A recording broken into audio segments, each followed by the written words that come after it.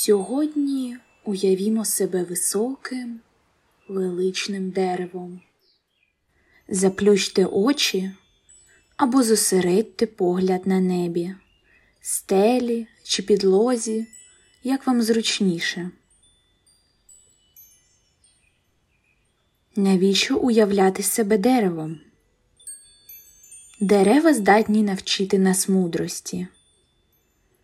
Дерева сильні, деяким уже кілька сотень років. Вони пережили багато бурь, але досі квітнуть, даючи начало новим життям. Ми, як і дерева, можемо черпати свою силу з матері землі, за яку тримаємося. Дозвольте собі триматися за матір землю. Хай усвідомлення того, що вас тримають, заспокоїть вас. Уявіть собі коріння, яке йде вздовж ваших ніг, а тоді в землю. Відчуйте силу землі, що лежить під вами. Відчуйте власну силу, ту, що всередині вас. Пам'ятайте, вас тримає сама земля. Вона любить вас. Як і дерева, ви сильні та здатні вистояти навіть у найжорстокішу бурю.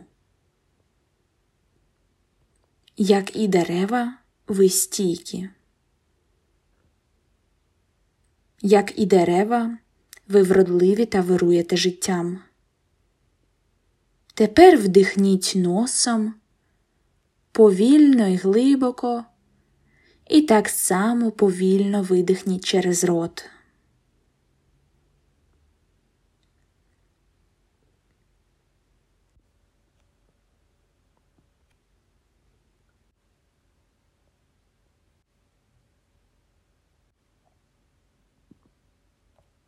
Промовте подумки: мене сповнює сила, всередині мене стійкість.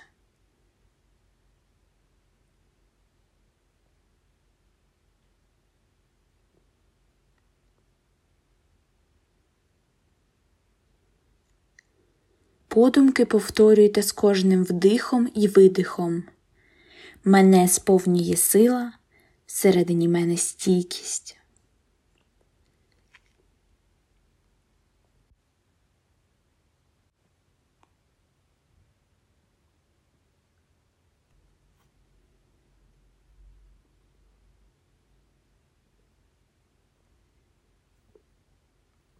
Мене сповнює сила, всередині мене стійкість.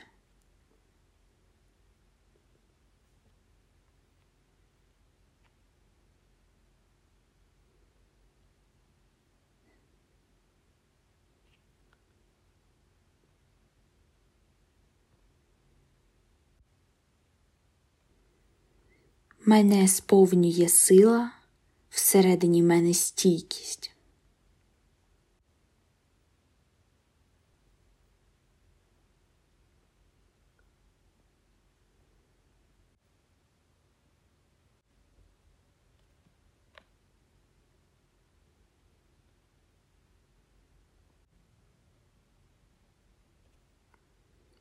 Ще раз вдихніть носом, повільно і глибоко, і так само повільно видихніть через рот.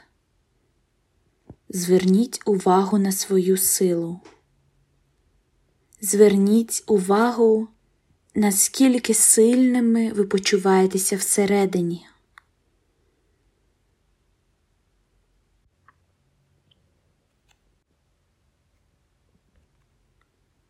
Тепер спробуйте поворушити пальцями, широко посміхніться і розплющте очі.